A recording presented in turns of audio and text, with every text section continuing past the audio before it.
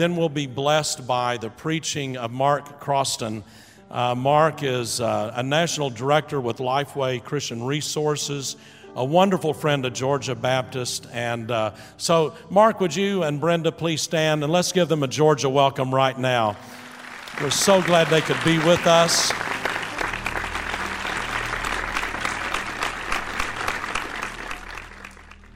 Hello, Georgia Baptist. I'm so grateful to be able to be here on today. I want to bring you greetings from our new president at Lifeway, Dr. Ben Mandrell, and all the good people at Lifeway Christian Resources. And I want to thank you for the privilege to be able to come and to share at this great event. And so if you have your Bibles, turn with me to the book of Acts, chapter 2, and I'm going to start reading at verse number 22. The book of Acts, chapter 2, starting at verse number 22, and the word of the Lord reads like this. Fellow Israelites, listen to these words. This Jesus of Nazareth was a man attested to you by God with miracles, wonders, and signs that God did among you through him, just as you yourselves know. Though he was delivered up according to God's determined plan and foreknowledge, you used lawless people to nail him to a cross and kill him. God raised him up, ending the pains of death, because it was not possible for him to be held by death. And skip down to verse number 36. Therefore, let all the house of Israel know with certainty that God has made this Jesus, whom you crucified, both Lord and Messiah. My assignment on today is to talk about his story. Let's bow and pray. Father, now we thank you in the wonderful, the powerful name of your Son and our sovereign, Jesus Christ. Thank you for the blessings of the day. Thank you for bringing us to this place and for the time that we are gathered together. We thank you for the worship that we've experienced and for the wonder of your word. But most of all, we thank you for Jesus. We thank you for his death on Calvary's cross, for his blood that was shed, and for the difference that it makes in our lives. Now, oh God, we pray that you would open up your word for our hearing one more time. Speak to us at the point of our greatest need. Make us better for having come here today. And allow these moments to give your name, which is worthy, glory and honor and praise. And we thank you for the privilege. In Jesus' name, and all who know him said, amen. I love to tell the story of unseen things above, of Jesus and his glory, of Jesus and his love. I love to tell the story because I know it's true. It satisfies my longings as nothing else can do. That's a real familiar hymn, isn't it? Many of us have sung that hymn many, many times, but I just want to suggest that maybe some of us have stopped telling the story. Now, would you do something for me and reach out to your neighbor and just touch them and ask them, are you telling the story? Now, let's just get one thing straight. I am a black preacher, and every now and then there will be some instructions for the audience. In a 2018 survey by Lifeway Research on the state of American theology, only 37% of Americans who were surveyed responded affirmatively to this statement.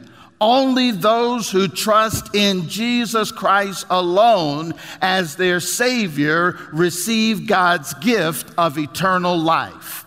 Only 37% of American respondents responded affirmatively to that statement. When I was a little boy growing up in church, I would hate it when the pastor wasn't preaching and the assistant pastor had his turn. Sometimes, the assistant pastors aren't as good as the lead guy.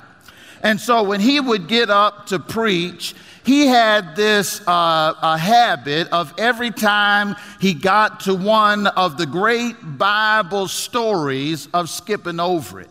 He would get to the edge of a Bible story, tell us what the title of what the story was, and then in order to save time, he would always say, "You know the story," and then he would go on as if we already knew the story.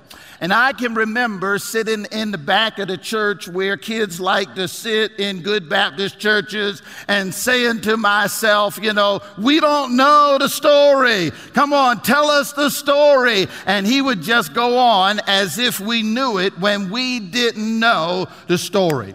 And I believe that that's what happens when stories become so common in our lives. And we believe because we have heard them all of our lives, and we get to hear them often on Sundays when we go to church, that we believe that everybody already knows the story. But I want to suggest to you that we live in a day and in an age and in a place where people don't know the gospel story. They don't know the details. They don't know the nuances. They don't know the names. They don't know the places. They don't know what you know. And so you have got to tell his story. Touch your neighbor and tell him, tell his story. His story tells us that he was a good man. This particular text takes place on the day of Pentecost. Peter is in the process of preaching a tremendous message, but in the midst of the message, Peter recognizes that he has got to tell the story of Jesus. And so in a eulogistic fashion, Peter begins to tell Jesus' story in verse number 22 and says, "Fellow Israelites, listen to these words. Jesus of Nazareth was," first he says, "a man attested to you." That is to say that he was shown, he was proven, he was recognized, demonstrated, he was given the stamp of approval, licensed or endorsed. He was no plastic or synthetic substitute. He was not merely the image of a man. He was a man. He was not just the image of a God. He was very much God, sanctioned, bona fide, nothing but the truth. Jesus, it says he was attested to you. Many of the things that we could say about Jesus have to include the idea that he was a good man. It says he was attested to you. How? By doing signs and wonders and miracles. Remember that the Bible says that in him was life, and the life was the light of men. He was tempted in all points like we are, yet without sin. He went to a Canaan wedding and turned the water into wine. On the side of a hill one day, he had a free fish fry for 5,000 people. Who else would do that but Jesus? He walked on the stormy sea. He spoke to the winds and the waves and told them to be still. He made Brother 38 take up his bed and walk, gave sight to blind Bartimaeus, fixed the 12-year issue of blood, and just before he died, he visited a cemetery and told a man who had been dead for 4 days named Lazarus to get up from the grave. We know he is God because nobody can do the works that Jesus has done except God of very gods. And he was used of God. The Bible talks about a conversation he had with a troubled woman one day who had been going through a terrible time from relationship to a relationship. But he wanted to let her know that nothing that she was doing would quench the thirst that was in her life except the relationship with the Almighty God. And we live in a place where people are all around us doing all kinds of things trying to satisfy satisfy the longing and desire in their life, trying to bring peace and joy to their lives. But nothing will satisfy like a relationship with God through his Son, Jesus Christ. Jesus was a good man, but let me ask this question. What will they say about you? What will they say about you when your time comes? A member of my church after a funeral one day came up and said, "Pastor, what will you say about me when I die?" And I said, "I don't know, but you're writing it all the time." See, the real truth of our lives is not what people say about us today. The real truth of our lives is what God will say about us when we go to meet him face to face. And I hope that one of the things that God can say about you is that you took the opportunity to tell his story. His story reminds us that bad things happen to good people. Look at verse number 23. It says, he was delivered up. See, good people sometimes lose control of their destiny. Things happen in all of our lives that we don't have control over. A drunk driver might appear out of nowhere. A downward turn in the economy might destroy our finances. Crime or cancer, desertion or divorce can happen in any one of our lives. And this is why the Bible reminds us that God is with us and knows what we're going through all the time. Yea, though I walk through the valley of the shadow of death, I'll fear no evil. Why? Because you are with me. And so this text says he was handed over. He didn't do anything but good in his life, and yet he was handed over. All he ever did was love people who needed to be loved and feed people who were hungry and heal people who were sick and give sight to people who were blind, strength to people who were weak, and forgiveness to people who had messed up their lives. And yet the text says he was handed over. One of the ways we can identify with the story of Jesus is because we recognize that good people sometimes lose control of their destiny. There may be things that I might be planning or hoping for my life that doesn't really happen the way that I hope they will because I'm not in full control of my future. Good people sometimes get mixed up with the wrong crowd. Look at the third part of verse number 23, and it says, you use lawless people. This you is not just them out there. This you in the text includes all of us in here. We have to be reminded that Jesus died for the sins of the world, and we're all part of the world somewhere. The Bible says there were none righteous, no, not one, none that did good, and that all we like sheep have gone astray, and we have turned everyone to his own way. And so the truth is that this is the problem, that some of us have been Christians too long. See, when you've been a Christian a long time, and then you stay in church forever, and all your church friends are your only friends, you forget sometimes that we too were washed from our sins. We too had to be saved from our unrighteousness. And the truth is that if you can knock off the cobwebs out of your mind and think back far enough in your life, you will recognize that you too are among those who were there when Jesus Christ was crucified on the cross. This text says you use lawless people in order to crucify him. Touch your neighbor and say, it includes you. All of us were there. There's an old spiritual that says, were you there when they crucified my Lord? Were you there when they nailed him to the tree? And the truth is, we were all there because all of our sin was crucified on Calvary's cross when Jesus died. Good people sometimes do things they don't want to do. Remember, it was like the religious people, it was the church people of Jesus' day that actually got him crucified. And so look at the end of verse number 23. It says, this is what you did. You did this to nail him to a cross and kill him. Good people sometimes do things they don't want to do.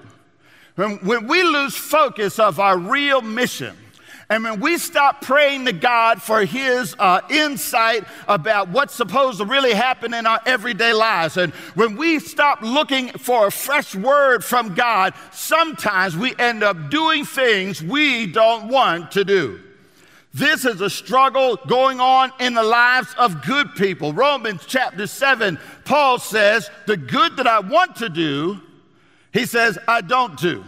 And that I don't want to do, he says, sometimes I end up doing. And he says, there's a war going on inside of me. Now, this is the great apostle talking.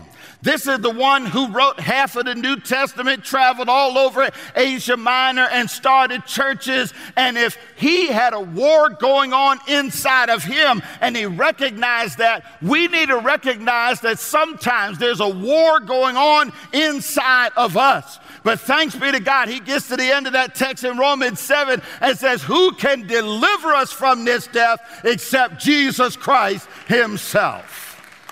His story shows us that God never leaves a job half done.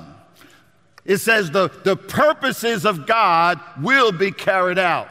And so here in the story, he says that Jesus was a good man, attested to you by signs, wonders, and miracles. You used lawless men in order to crucify him. But look at the middle of verse number 23 and remember something. It was according to God's determined plan and foreknowledge. You see that in the middle of verse 23? According to God's determined plan and foreknowledge.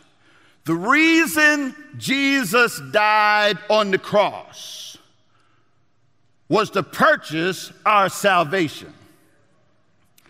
He was not overpowered and crucified. God did not make a mistake and allow him to be crucified. He was crucified according to God's determined plan and foreknowledge. That's what the text says. Remember this. The Bible says that the plan of salvation was already written before God laid the foundations of the world. And so sin is not a surprise to God. God already knew that if he made creatures like us, we would fail. And so before we ever had a chance to fail, God already created the remedy that would fix us in the midst of our failure. I tell you, friends, you got to remember the purposes of God will be carried out. The purposes of God cannot be hindered by age, assets, assignment, or antagonists. The purposes of God cannot be hindered by your age. Jesus was only 33. And in many of our Southern Baptist churches, we would say that's too young to be a Messiah of the world. But God uses people no matter what age they are. Moses was 80 when he was called to Egypt to lead the people out of bondage. Abraham was 100 when he had a son and became the father of a nation. Elizabeth was, the Bible says, well stricken in years. Isn't that like a sister, not to tell her age? Well stricken in years.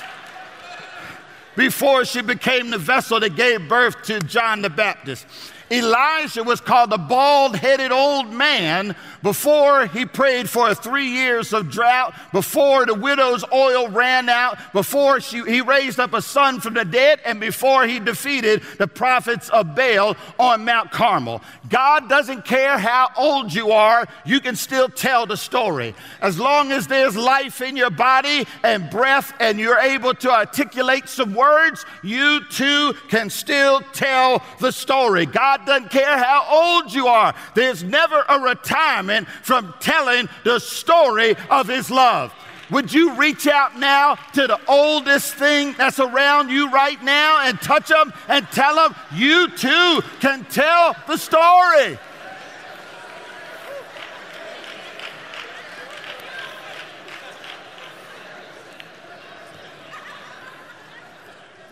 But if you're here and you're young, that's no excuse either.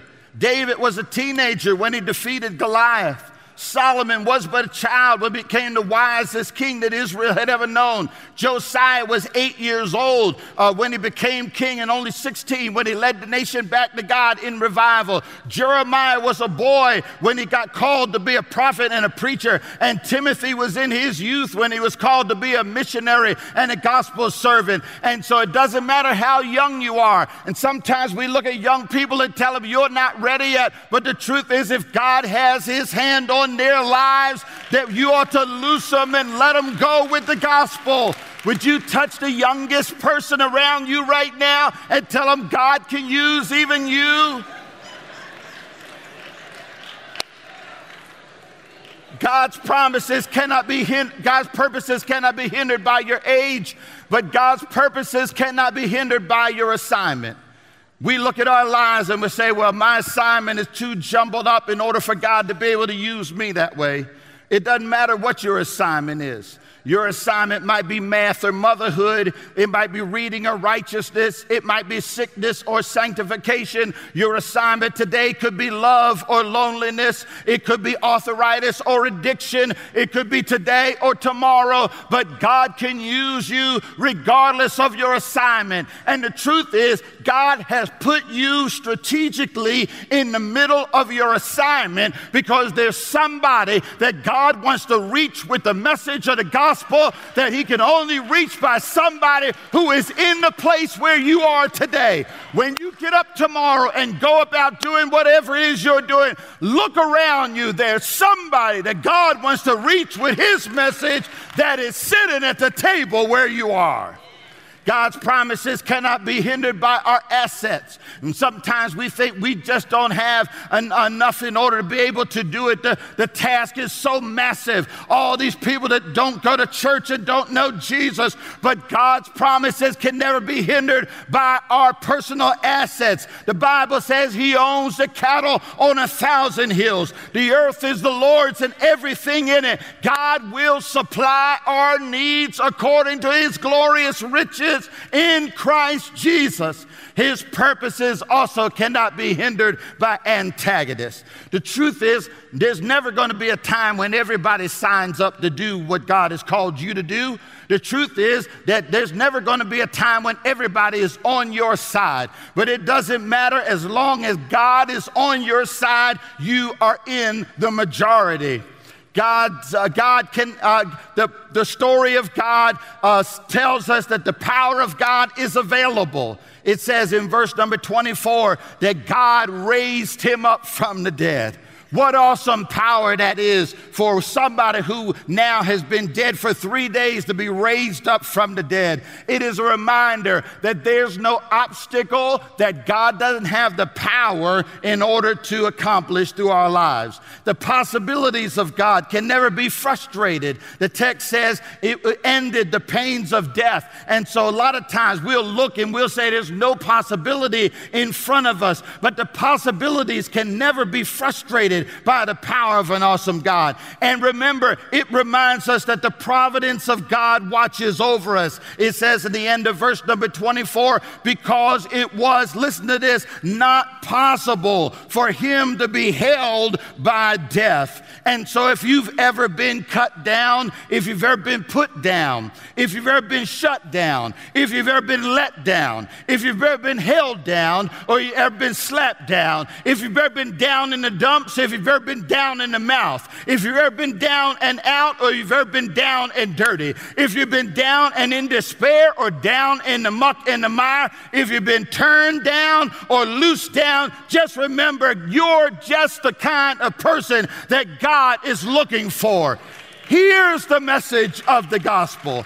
The message of the gospel is simply that God gave up his throne in glory, came down through 42 generations, stooped down and put on human flesh, was born down in a lowly manger, went down and preached at the river Jordan, knelt down and prayed in a garden called Gethsemane. He was nailed down to an old wooden cross. They took him down to a hill called Calvary, laid him down in a borrowed tomb, and he descended down into hell. And the Bible said down in hell, he preached a 3-day revival, and early Sunday morning, he got up from the grave with all power in the palm of his hands. Aren't you glad about that?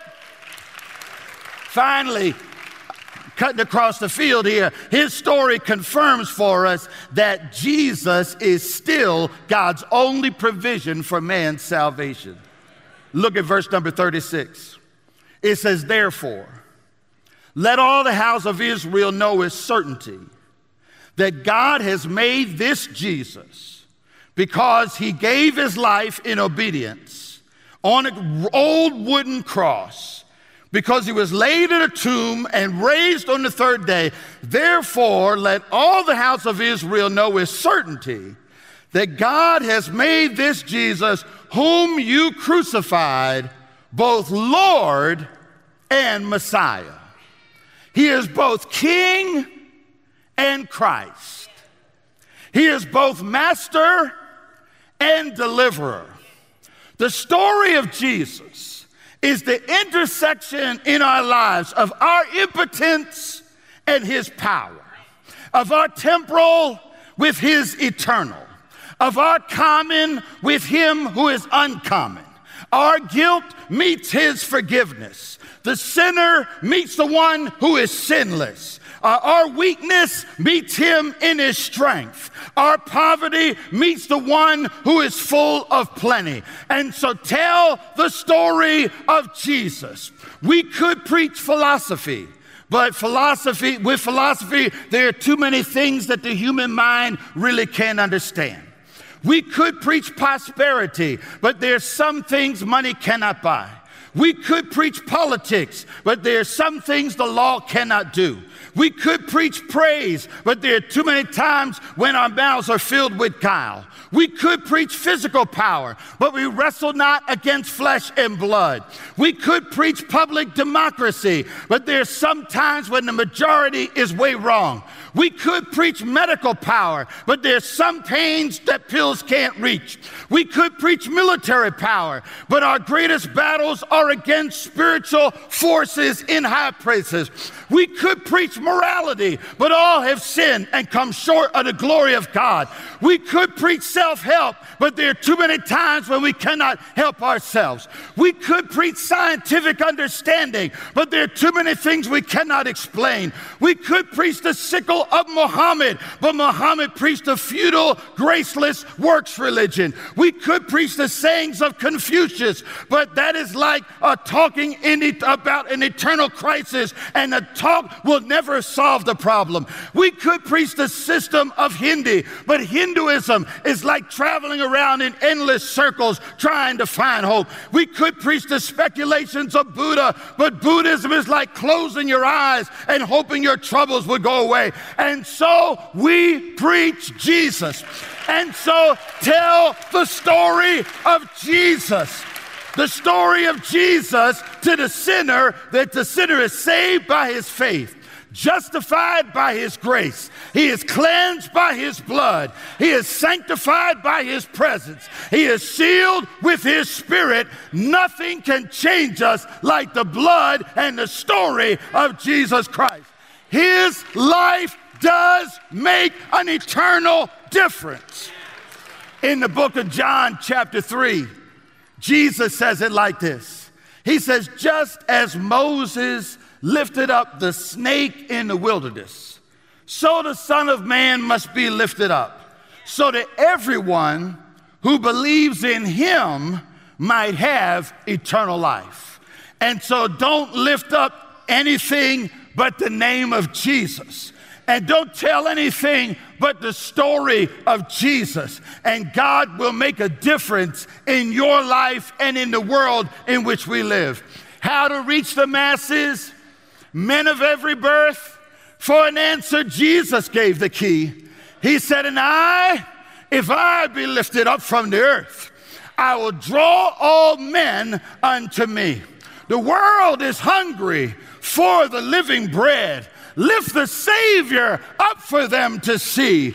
Trust him and do not doubt the words that he said, I'll draw all men unto me.